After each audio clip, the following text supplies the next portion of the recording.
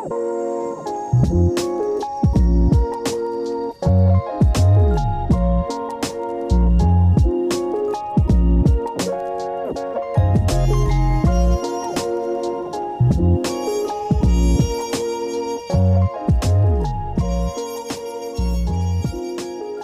and welcome to the second episode of the Divine Renovation Podcast Advent Series.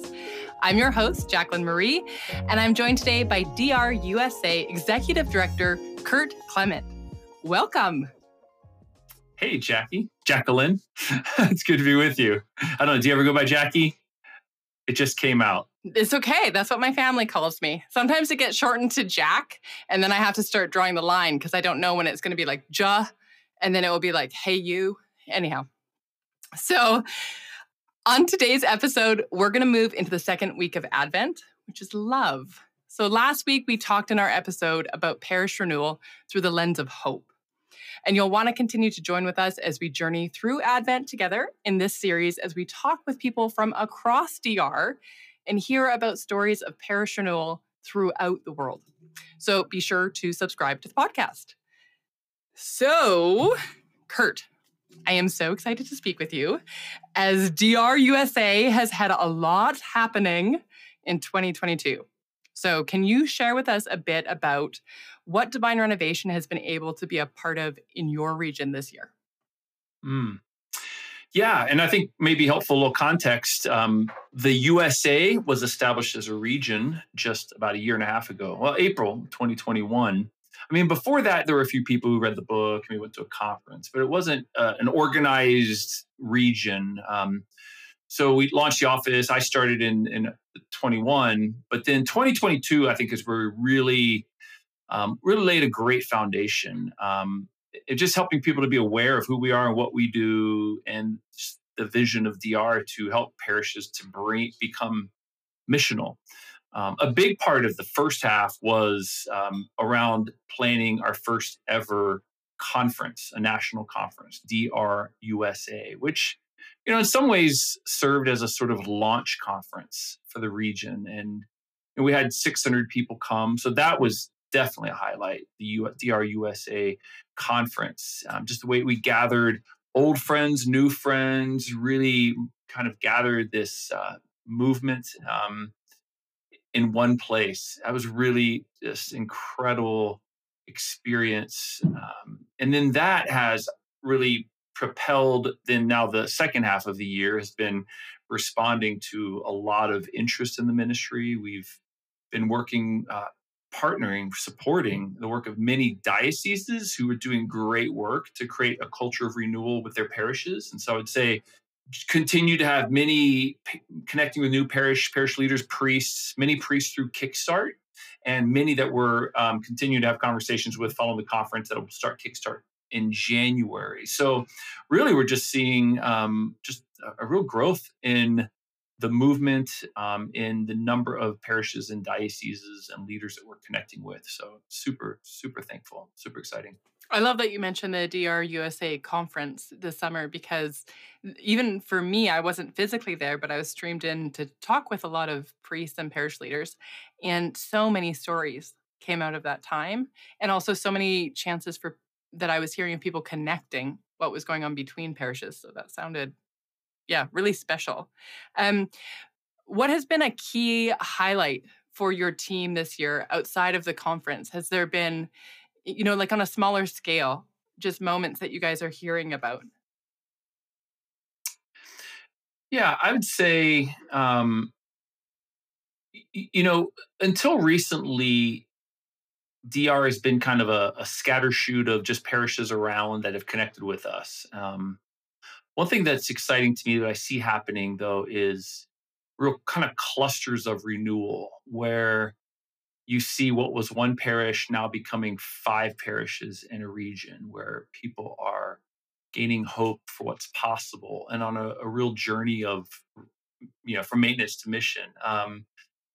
It'd be dioceses. We did some diocesan events with dioceses like Cincinnati and St. Petersburg and Columbus, and just being able to connect in what God's already doing and hopefully be able to amplify what's happening there. So yeah, for me, it's just this sense of like getting more clear of areas that we're really investing a lot of our resources in trying to help support renewal in just different pockets in different areas around the country. Now we're looking to always grow that, but it's just become clear just some kind of hubs of renewal in the country and being able to come alongside them. Yeah, that's fantastic. Well, this week, the podcast is focusing on love as it's the second week of Advent. And so I do wonder for you personally, Kurt, what is filling you with love this Advent season? Oh, yeah, I mean, it has to be my family. I've actually been traveling more than I ever have. I mean, I worked in a parish for 25 years and never traveled at all, being a family man. But now with this new role, I've been traveling a lot more than I probably would want to moving forward. But I've been gone a lot. But so as we move into Advent, I'm kind of be done with traveling and really excited to just be with my family. That fills me with love. And in particular, I'll have two coming back from college that have been away. And my oldest, I have 5, and my oldest just got engaged. And so that's like, wow, that's just so fun. We had an engagement party, just connecting with old friends and celebrating life and all that God's done, but all that God's doing. So yeah, I would say it just has to do with really reconnecting and spending quality time with my family. Yeah, I love it. So, our guest today, as we move into the interview, is two people whom you know, which is Father Rich Roberge, the pastor of Christ the King Parish in New Hampshire, and our very own Angie Glendenning. So, what do you know about these two that are in your region, and one of them's on your team? Yeah. So, just to give some context once again, in the United States, right now, we've connected with probably about 520 priests, in some way over the last couple of years. We've coached about, I think we're at 130 that have gone through coaching. But there was a time early at the start of this movement, Divine Renovation, where after the book was written, there was a first conference at St. Benedict that really was the launch point of DR as a ministry separate from St. Benedict Parish. And so it happened at the end of that very first conference that they said, hey, for those parishes that want to journey together, let's learn from one another. We want to support you. We're going to create this new network of parishes. If you're interested, apply here. And so there were some steps to become a part of this newly formed Divine Renovation.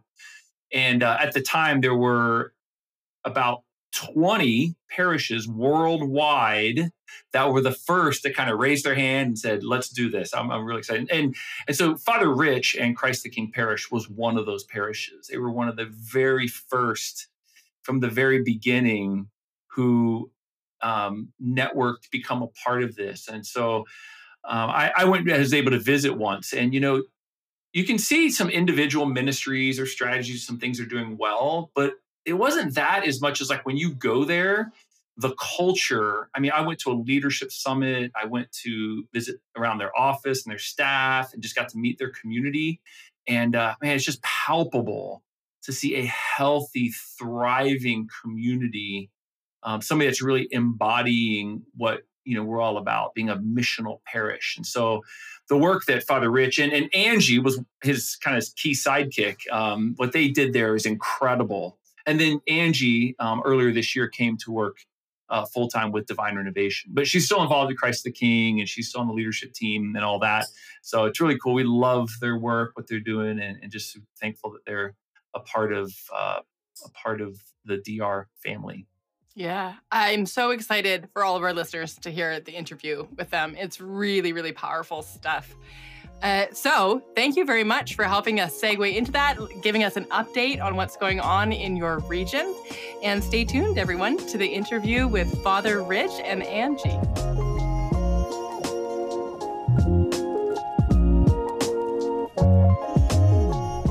Divine Renovation exists to inspire, connect, and equip priests and their parishes to go from maintenance to mission. For every Catholic parish to be a place where people can come and have their lives transformed by entering into relationship with Jesus.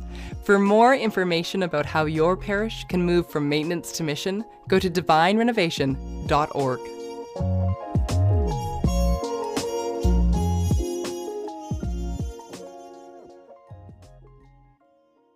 Hello and welcome to the podcast. Today we have Father Rich Roberge and Angie Glendenning, and we are going to be talking about love. So, first of all, Father Rich, can you just tell us a bit about yourself and where your parish is located? Yes, I'm a priest for 37 years. I'm located right now at Christ the King Parish in Concord, New Hampshire, which is in the southern part of the diocese. It's the capital of the state of New Hampshire. And we are a merged parish. So we were three parishes that merged in 2011. So there was St. John the Evangelist, Sacred Heart, and St. Peter. And we were all within a mile. We were within a mile of each other. So 1 mile from one to the opposite, the furthest one, St. Peter's. And now we're in one location at St. John the Evangelist, and our name is changed to Christ the King Parish. And we have about 2,000 families in our parish. Wow. And how did you get connected to DR, Father? Well, we got connected by first going to an amazing parish conference in Denver, Colorado in 2015 that Angie taught me into. At the time she was working as a member of our parish staff. And she thought we should go to this, and I agreed, but I said we need the money, and we had a donor who gave us the money so that we could go. A team of us go to the conference. There we met Father James Mallon and Father Tom White. Both of them had written books, and they were together on stage and explaining the main components of their renewal, their respective renewals, and we decided to go with Divine Renovation. So on the plane back, one of our team members read the whole book, and then told us at our first meeting when we formed a leadership team, we want to go with this, and we all agreed, and that's how we started with Divine Renovation. And then the following year, in 2016, we went to the first conference, and shortly after that, we became a member of it was a network that they had started at that time. Oh, wow. That's so early with DR's inception is the wrong word, but birth, really, that you guys were joining up. And Ange, can you explain your journey? Because as Father Rich just mentioned, you are with this parish, and also you are currently a DR staff member. So what has your journey been? Yeah. We were in the Divine Renovation Network back when it was just starting, and we were coached by Divine Renovation for the last 6 years and continue to be coached actually by Divine Renovation. And through that process, there was just a natural transition at some point with my job here as Director of Parish Life and an opportunity that was opened up at Divine Renovation for a relationship guide. And I talked it over with Father Rich after I had applied, but been given an interview.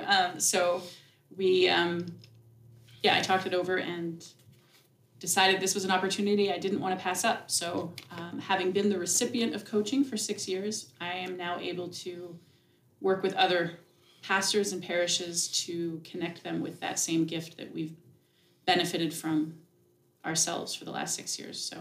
So my role as relationship guide for the U.S. is to connect priests and their parish staff and leaders with Divine Renovation resources.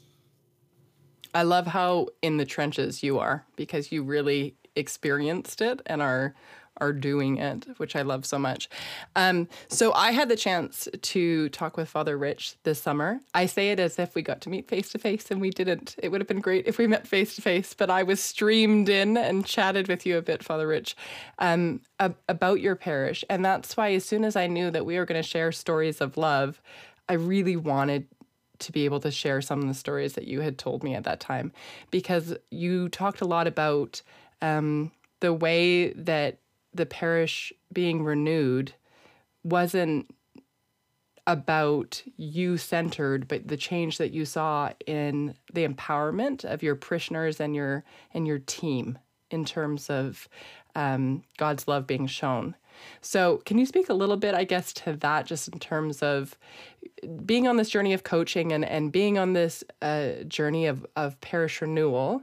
What has it meant for you as a pastor in terms of your role, or I guess like burden of what you do and what you can delegate? It's been an exciting experience, to be very honest. I think we've been now at it for about six years. It's been exciting to see the change in the attitude of our parishioners. I'd say that before we began in earnest divine renovation, we had a good parish, there's no doubt. I mean, brought together 3 parishes together. But obviously, there's always a little pain when someone loses their church building or their parish and are merged. And so, there may have been, a little bit of that angst that people were experiencing. One of the things that happened a few years ago is we did a major renovation of our church, a physical renovation, and I tried to tie them together, that we were doing a divine renovation, renovation of our spiritual life, but also of the building, because now we had one building that we were all going to worship in, and there were elements of all 3 parishes that would be part of that building. The core was St. John the Evangelist, but there'd be different elements of Sacred Heart Church in there, and also St. Peter's. And to do that, we needed to vacate the building, and we had some debate with the building committee what we should do. Should we rent some space somewhere else to have our liturgies, because it was going to be about 8 to 9 months, and what could we do on campus? And we have a small parish center, but it would just have been really crazy, to take it down, put it up, take it down. So we went with a tent. It was a high-end tent, but we put up a tent. And we didn't really have any type of hospitality in the parish at the time. But Angie met with several individuals and couples that came together, maybe about 15 or 18 people. And she met with them, told them what we're trying to do. And it was just amazing how 2 couples stepped up and said, "We'll take care of it. We'll organize this." And that, I think, was sort of like the beginning of the real personal sacrifice of people to serve others in the worship space. And I think they gave radical hospitality, and it touches my heart. I'm going to start to cry, because it was just amazing. We had this big tent. It had a wooden platform. It had an altar. It looked very, very churchy, if you want. But we were concerned that if we had it off campus, if we had worship off campus, people wouldn't come back. And then we were concerned of having a tent that some people may not feel comfortable going to the tent. So we really looked at it instead of a challenge. We looked at it as an opportunity. And our coach had told us, look at it as an opportunity. And it was phenomenal how people stepped up. And so these people who I think they had probably about 35 individuals that they were able to recruit, to do hospitality. We had a golf cart that went out into the parking lot and got some of the older parishioners, closer to the tent. We had cold water, already. We had someone donated a refrigerator. We had people taking care of towels, cold towels for people who might be hot during the summer. Remember, this was during the summer months. And then they just did radical things, like on some Sundays, like the 4th of July, they had little hot dogs that were wrapped in dough with a little flag on them. Another weekend, they had cupcakes. They had bags of popcorn. All these things would happen after Mass. People would distribute them and make them, and people would stay and fellowship. And it was just, and people started to, it was really tight. People had to really sit in tight, in the tent. And people started to say, we like this, so much so that when we finally in November just before Thanksgiving, we transitioned back into our church, even though it was not completely done. The majority of it was done. And I told them we cannot be in a tent before Thanksgiving. We have to be in the church because it starts getting cold in New Hampshire, you know. People will be sitting close on purpose to keep body warmth. You'll keep everyone right. close. Well, in the during the summer, that was not a warmth. problem. It was pretty hot. Yes. And we had two little air conditioning units that really didn't work, so they were more of a placebo, you know, make them feel like it was colder, you know. But these people who were hospitality for the tent transferred to the church, and it was remarkable because they even cooked it up another notch, you know what I'm saying? And then COVID hit, and again, another notch. These people, we started having reservations, and we had a person who stepped up and did all the reservations online. And people had a particular pew, and they got a little card when they walked in. And the amazing thing is, even if people were wearing masks, the hospitality ministry, the people now had grown maybe about 40 people altogether. They actually got to know people's names. And as they came in the church, saying, hi, George, or hi, Mary, hi, Sue, you know, and the people were really moved by this personal care. I love to, we started this conversation saying we are going to be speaking about love today. And I love that then the first thing that we launched into is radical hospitality, because I don't know if that's the first thing that comes to people's minds when we think about loving through the church, right? Sometimes we think of something more distant and removed from the thing that we're already doing. But can you speak to how do people feel loved through a hospitality team? Like, how does that change their experience of being loved on? They're experiencing God more intensely when your community is hospitable and inviting and welcoming. I'll give you an example. Talking about, I'm a person who's easy to cry, I think. But this gentleman, this man, came up to me probably about a month ago. He's from Massachusetts. And he came to me at the end of Mass. I was outside, and he says, Father, and he has tears in his eyes. He says, I've never felt so welcome in a Catholic church as I have here this weekend. And he had tears in his eyes. He says, I wish my parish could be this welcoming. I felt at home. I felt I was with my family at worship.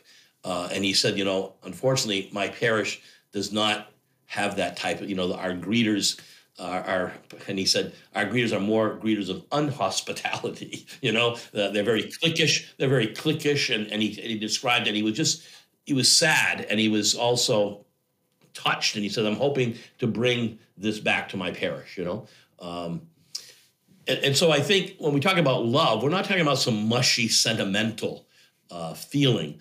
We're talking about a choice. And the word that's most used in Scripture for love is agape, sacrificial love. And St. John says, and it's one of my favorite quotes in the first letter of John, says, God is love, and those who abide in love abide in God, and God in them. And so when your hospitality ministers and your parishioners, begin to recognize other people, and welcome them and engage in them, they're engaging in the presence of God. They see God in other people, and they themselves are a reflection of God. And I think that's what it's all about to be church. We're the body of Christ. And even when we think of the Trinity, we have the Father, Son, and Holy Spirit that are in a relationship of love. And the whole idea of a family and a relationship. So we have to live a Trinitarian type of relationship where we see each other as expressions of God's presence. So that's where I see hospitality connecting with the virtue of love. And charity, another word, charity. It doesn't mean giving a donation. It's meaning truly sacrificial love, giving of ourselves for other people. That's true charity. So if you take care of a person who's having a hard time walking and you assist them when they're coming into church, or you offer them a wheelchair, or someone is not feeling well and you give them water, or you have them sit down, that you care about finding them a seat in church when people push out, I made a joke with our parishioners recently, that I was really pleased that I was seeing that there were being more and more hospitable. I says, I actually see some of you push in to welcome someone into your pew. You know how people get very possessive of their pew, their seat in church. That's charity. That's love. And Angie, could you speak to the group that you are assembled or asked to be part of that initial hospitality team? What did it do for them to be showing that love or sharing that love? First of all, they were naturally hospitable people. I mean, I think they were the right people for the job. So in a way, one couple in particular that I'm thinking of, they had been to Alpha, and that had been what had reignited their engagement in the parish. And so they had experienced that at Alpha and naturally rose up to serve in hospitality at Alpha before they then took on this challenge. But they, it's not really a direct answer to your question because I'm trying to think of, I just think that it's part of who they were.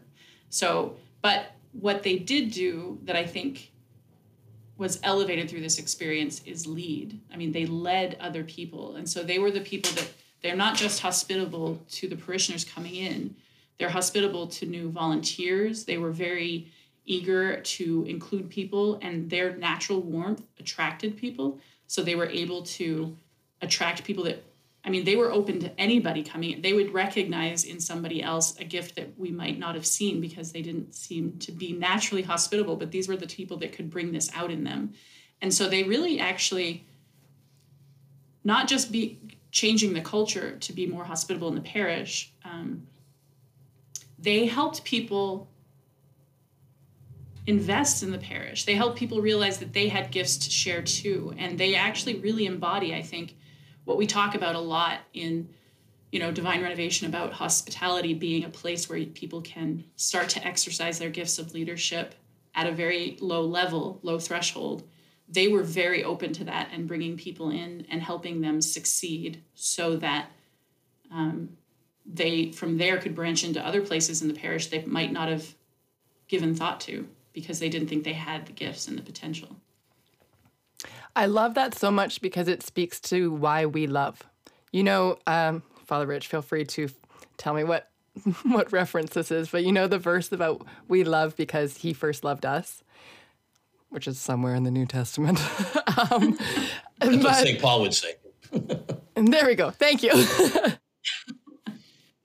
But I think about that when you're talking about this hospitality team, because the reason we are able to show love is because Christ first showed it to us. And in the same way that you're saying that these hospitality leaders can see it in someone that it might just be starting in, but it's because they're receiving love that then they can turn around and give it.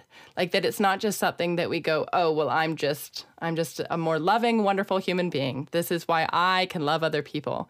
But I do it because I'm loved first by God, and then I can't help but love other people because of how astounding that depth and getting that for free is. Why would you not share it when that's given so freely to us? I think. Yeah, go ahead.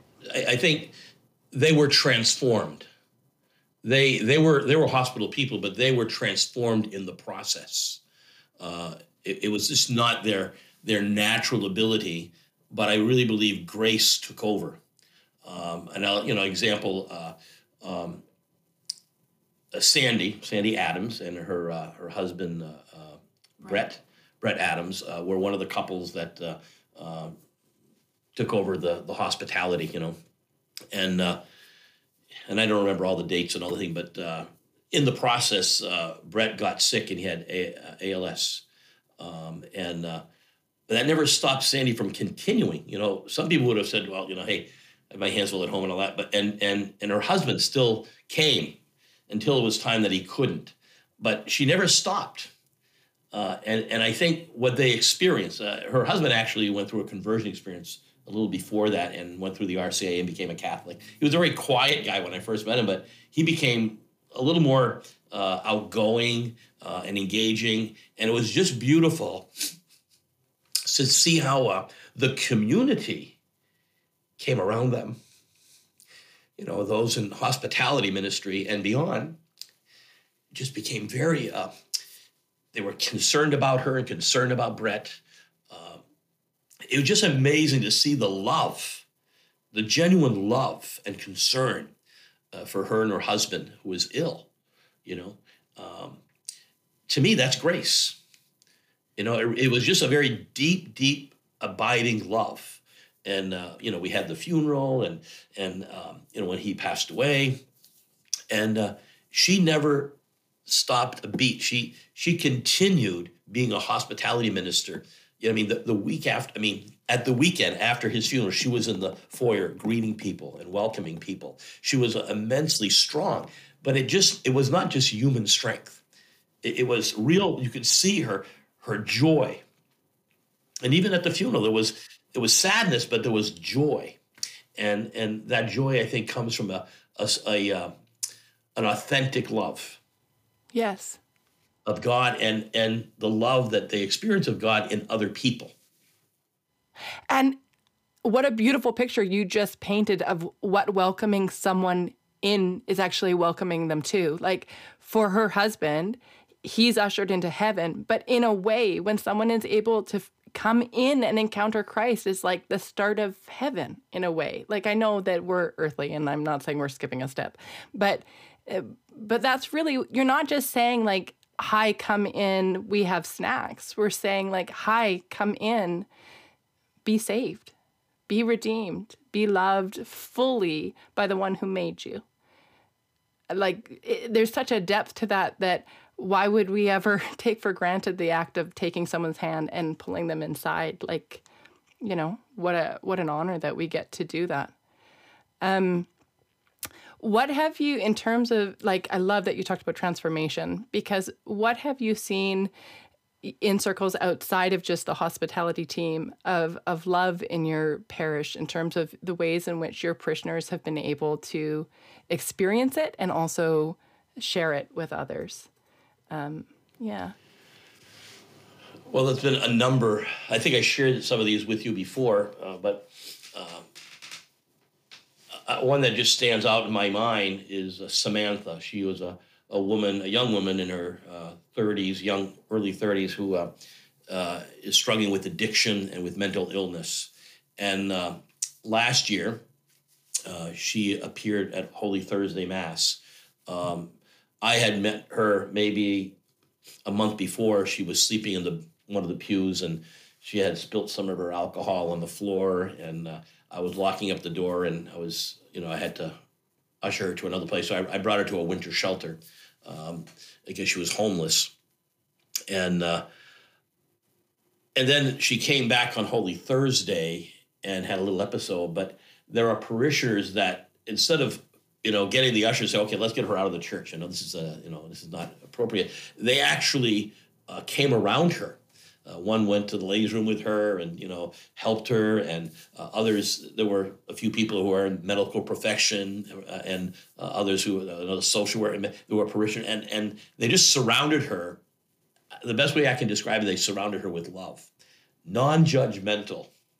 And it was just amazing. One of the parishioners who's a doctor, a midwife, Beth, at the end of Mass, she was in the back in a pew, and she had Samantha's head on her lap, and she was just stroking her hair and just like soothing her, while the others were, trying to address some of her needs, water, clothing, what is it? She needs food, and it ended up that Beth, whose husband is also a doctor, he does research and stuff like that, and she brought Samantha home, and her kids were there. One of them was home from college, and the husband was not too crazy about this.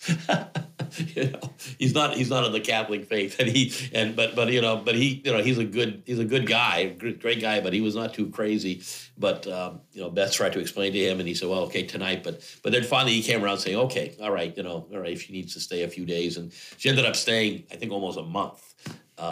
But in the short term, she really helped her to get a little bit of sobriety, a few days of sobriety. And what this young lady wanted is that she wanted to become a Catholic. She wanted to be baptized.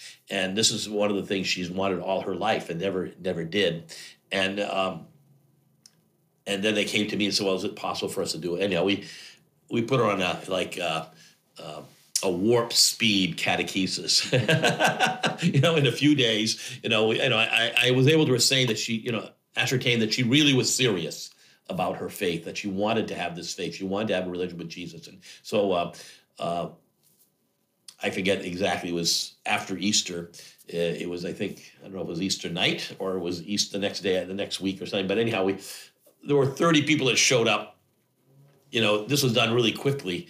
But we had her baptism and a confirmation and Eucharist, and these people came and celebrated with her. I'm going to say about 30, I think, and so much that one of them actually put together a little shutterfly, is what they call it, or whatever it is, a little booklet with the pictures of her baptism and the sacraments, and put together a little booklet for her. Now, this does not solve all of her problems, but the interesting thing is that she came back this week. And yesterday, Sunday, yesterday was Sunday.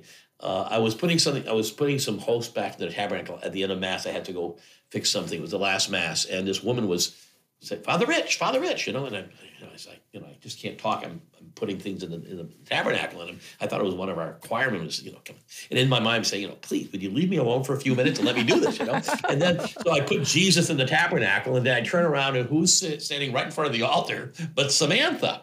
And I go down, and I start speaking with her, and then I had this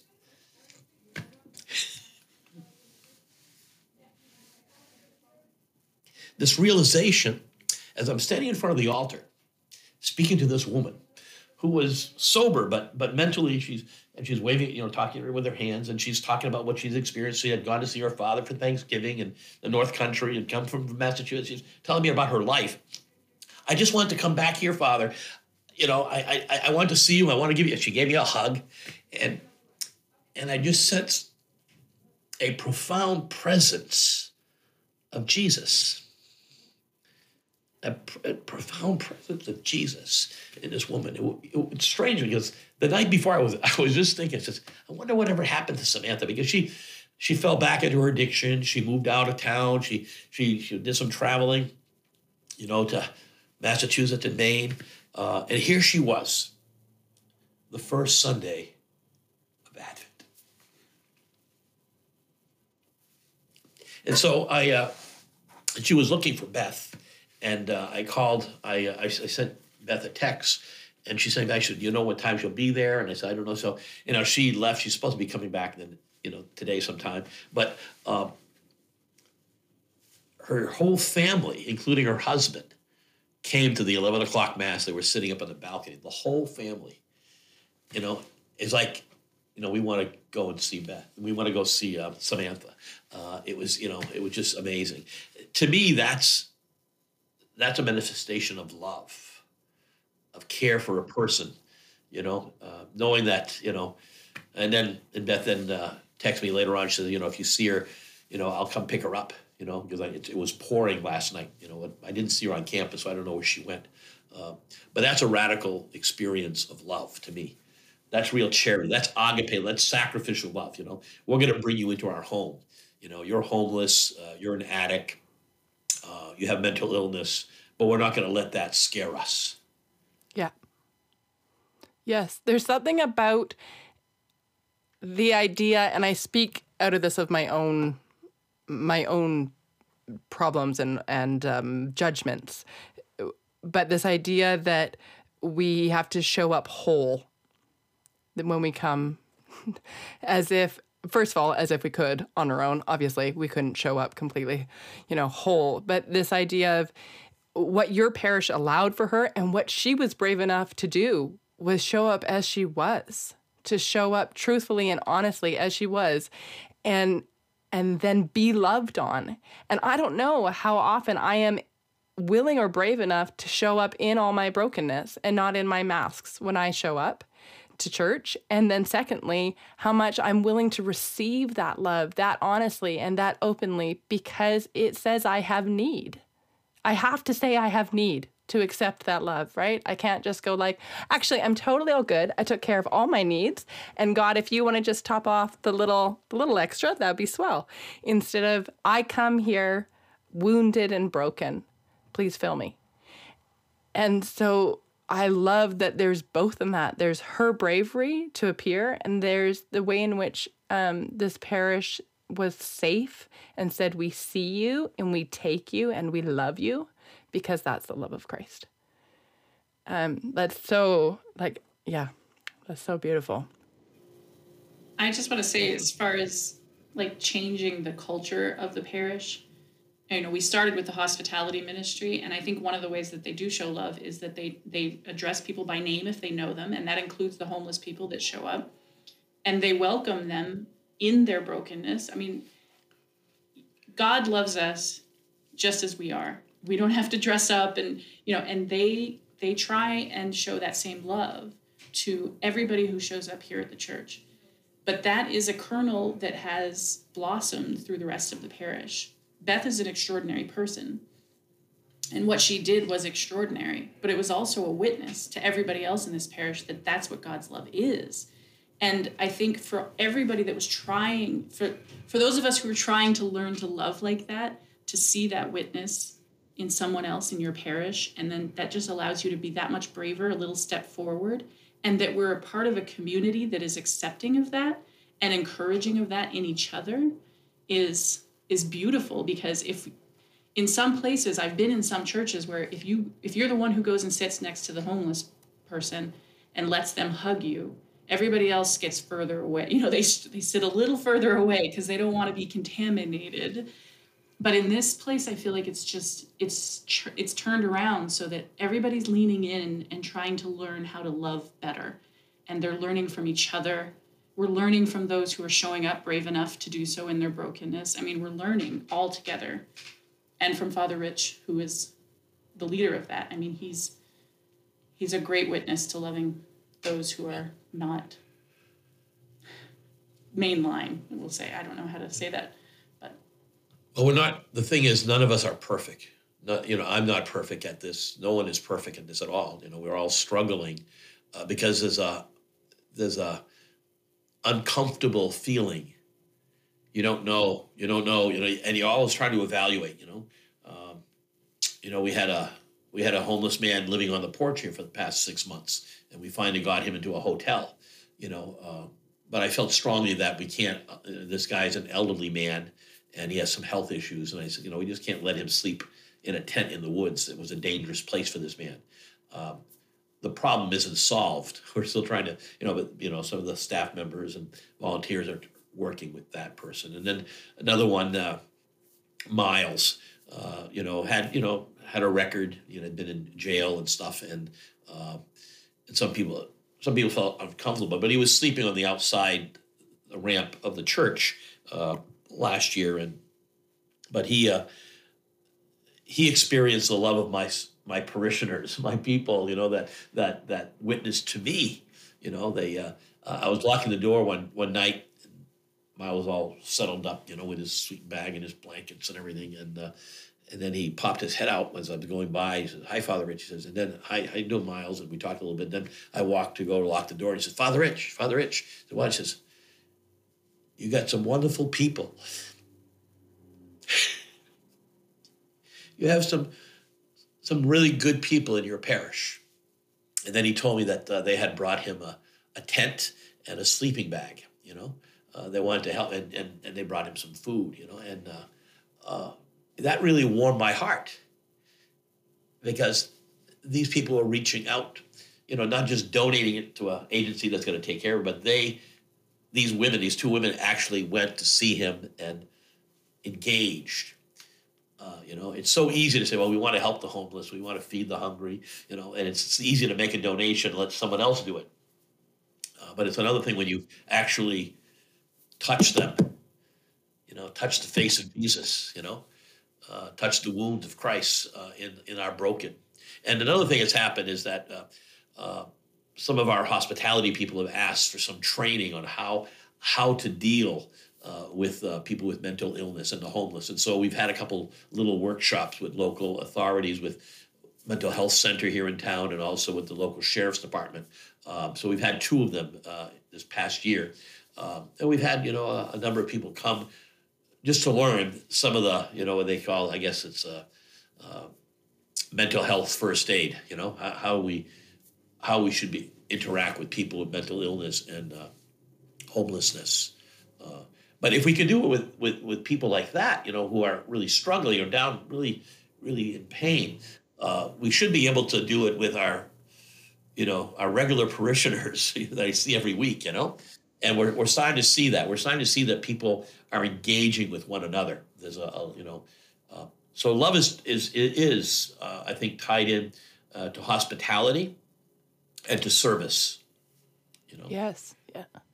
It's that core thing of like parish renewal isn't about us just making our numbers rebound after COVID or about our numbers not declining.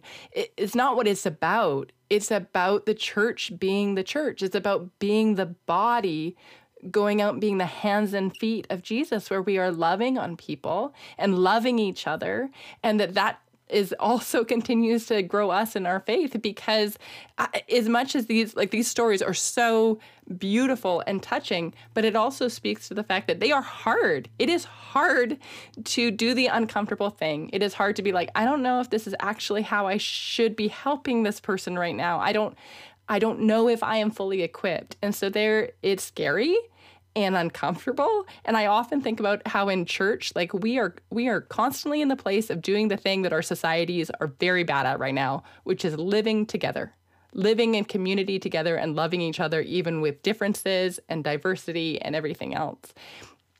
And when we are doing that, like that is renewal, is that we're coming alive again and then sharing that breath of life with others. Why else would we want to be renewed? We don't want to be renewed to just be bigger. Like, that sounds very corporate. Not the goal. Yeah, I love these stories so much. I don't want to rush you to the next question if there's anything else to speak on with this. So I just want to leave that open to either of you for a moment. I'm going to blow my nose. I'll give you a second for that. That's the problem when you cry. I'm sorry. Hey, oh my goodness, are you kidding me? So I do need to say this for the audio, because I recognize that people aren't able to see our faces right now and see what's happening. But I want to share a little bit, because you might have heard in Father Rich's voice that his voice has cracked a bit, and you might have heard that he's tearing up. But every single story that he's sharing, he's weeping. And I think that is the image of love. And I think that is the image of God shining through you, because we serve and love and worship a God who weeps with us. Like, we don't weep alone. This is not a God that's going, yeah, somebody go help that person and then go do this and then go do that. It's a God that is sitting next to Samantha, weeping with her in the pew and inviting his people to come and put her head on their lap, because he already is. And so, Father Rich, when I see you weep every time, it always catches my heart as well, but I think it's catching my heart because you're reflecting the image of our God that is always in that vulnerable state with us, where he is hurting when we hurt, and he is loving us without end. And so I'm so grateful. I'm so grateful that you're a priest. I'm so grateful that you are the pastor of this parish and that you are offering that example. And like you said, Angie, you said like he also is part of changing this culture and sharing that this is the way we love. And frankly, it hurts. Like, there is no way for us to love truly and fully without it affecting our hearts. So as we are now in Advent, moving towards Christmas, I am wondering for each one of you, what is something that you are looking forward to most about this season? And second, what is a way that you are experiencing love in it? I don't have a personal answer to this, so I'm going to give you a parish answer to this right now, because because our community is a merger of three and we were bigger for Christmas than the capacity of our church would allow, we've been worshiping off-site for Christmas. We've been actually renting out a local theater that has the capacity for our people. And it's been a wonderful experience. They've actually shown us great hospitality, and it's been a great experience for us to all be in one space and to have the room that we need to be able to welcome anybody who walks through the door. So there were a lot of pluses to it. But this year, because of things beyond our control, we're not going to be able to go there for Christmas. So we're going to be worshiping for Christmas Mass here in our own church this year, which is correct, right? Yep. So for me, there's actually, that's a really unique opportunity for us to learn how to be hospitable in a different way, because there's not going to be enough room for everybody in the church. It's going to give us a unique challenge. But I've just been continually amazed at how the people here rise up to these challenges in a way that surprise us. Like, we don't see a solution, and yet they come up with something that was even better than just trying to put a Band-Aid on something. So I am looking forward to seeing how we rise to that challenge as a parish and make it, I'm sure, what's going to be an even better experience than we expect. So one of the things that we are doing is that we are opening the parish center, and we'll be able to fit a few hundred people in there. And we're going to be asking, we've already started asking people, would they be willing to go to the parish center, so that the people who are coming only for Christmas or people visiting relatives can experience the liturgy in the church itself. So we have a large screen in the parish center, and we'll have Eucharistic ministers going there to give communion. So I have confidence that many of our parishioners who are regulars will sacrifice their pew and go into the parish center.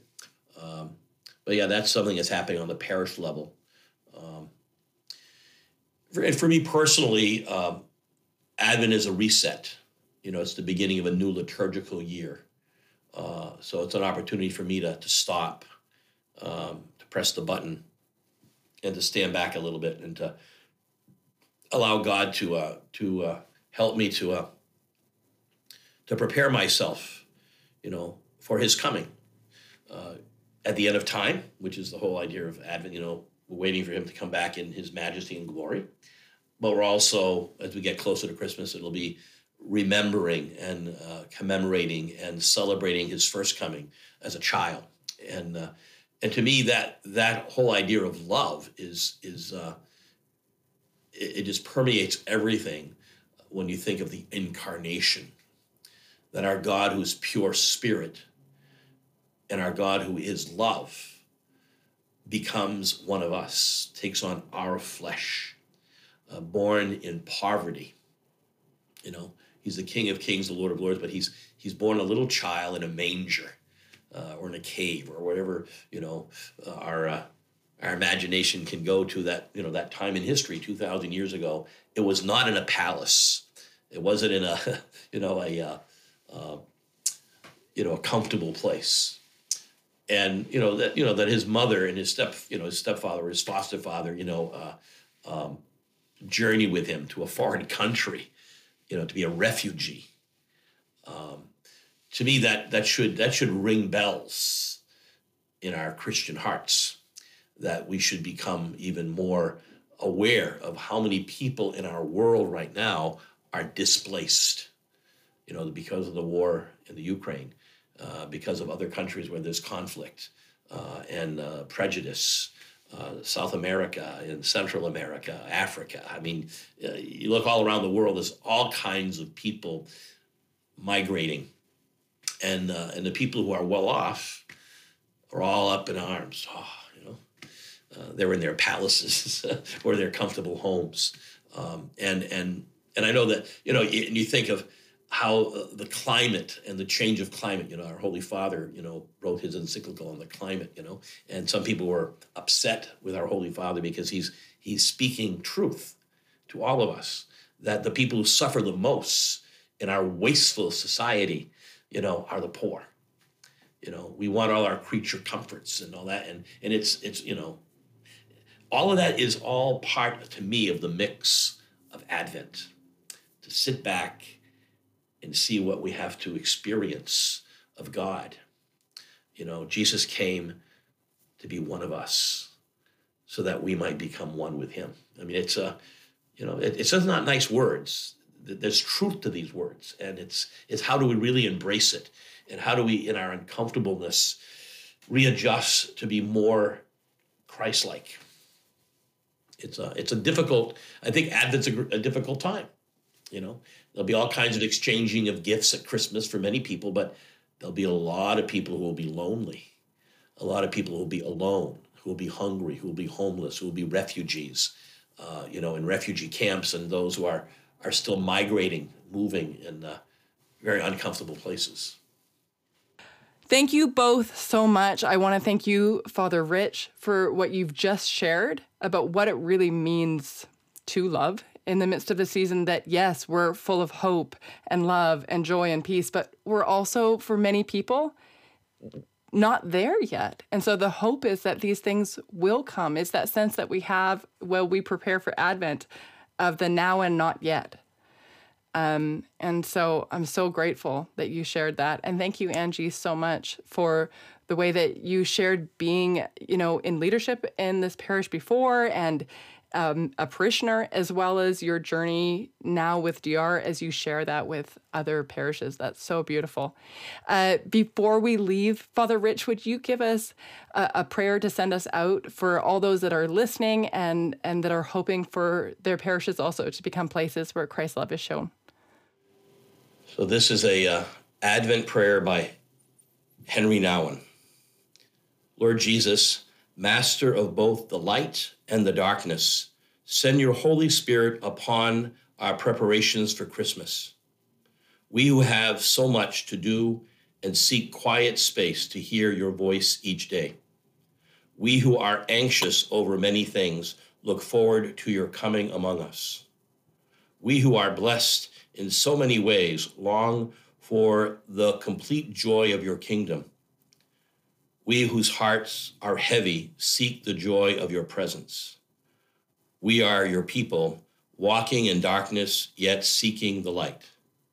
To you we say, come, Lord Jesus. Amen. Amen.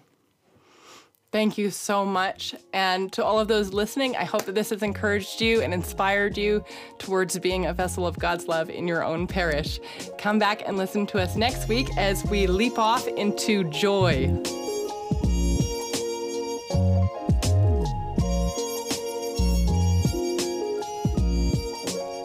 Thanks for joining us today. Tune in next week when we're going to be interviewing two of the Sisters of Mary Morning Star in Lytton, England. You're not going to want to miss this conversation about joy and parish renewal. If you're looking for more information on how to take your parish from maintenance to mission, you're going to want to join us on December 8th for our next webinar called My Parish Isn't Missional, How to Lead When You're Not in Charge. Join Father Gary Buckby, Maria Heath, and Divine Renovation's Matt Regetz and Hannah Von Spruce for a conversation exploring the ways you can influence, lead, pray, and serve fruitfully in a parish that is not yet oriented to mission. Go to the website, click Connect, Events at divinerenovation.org.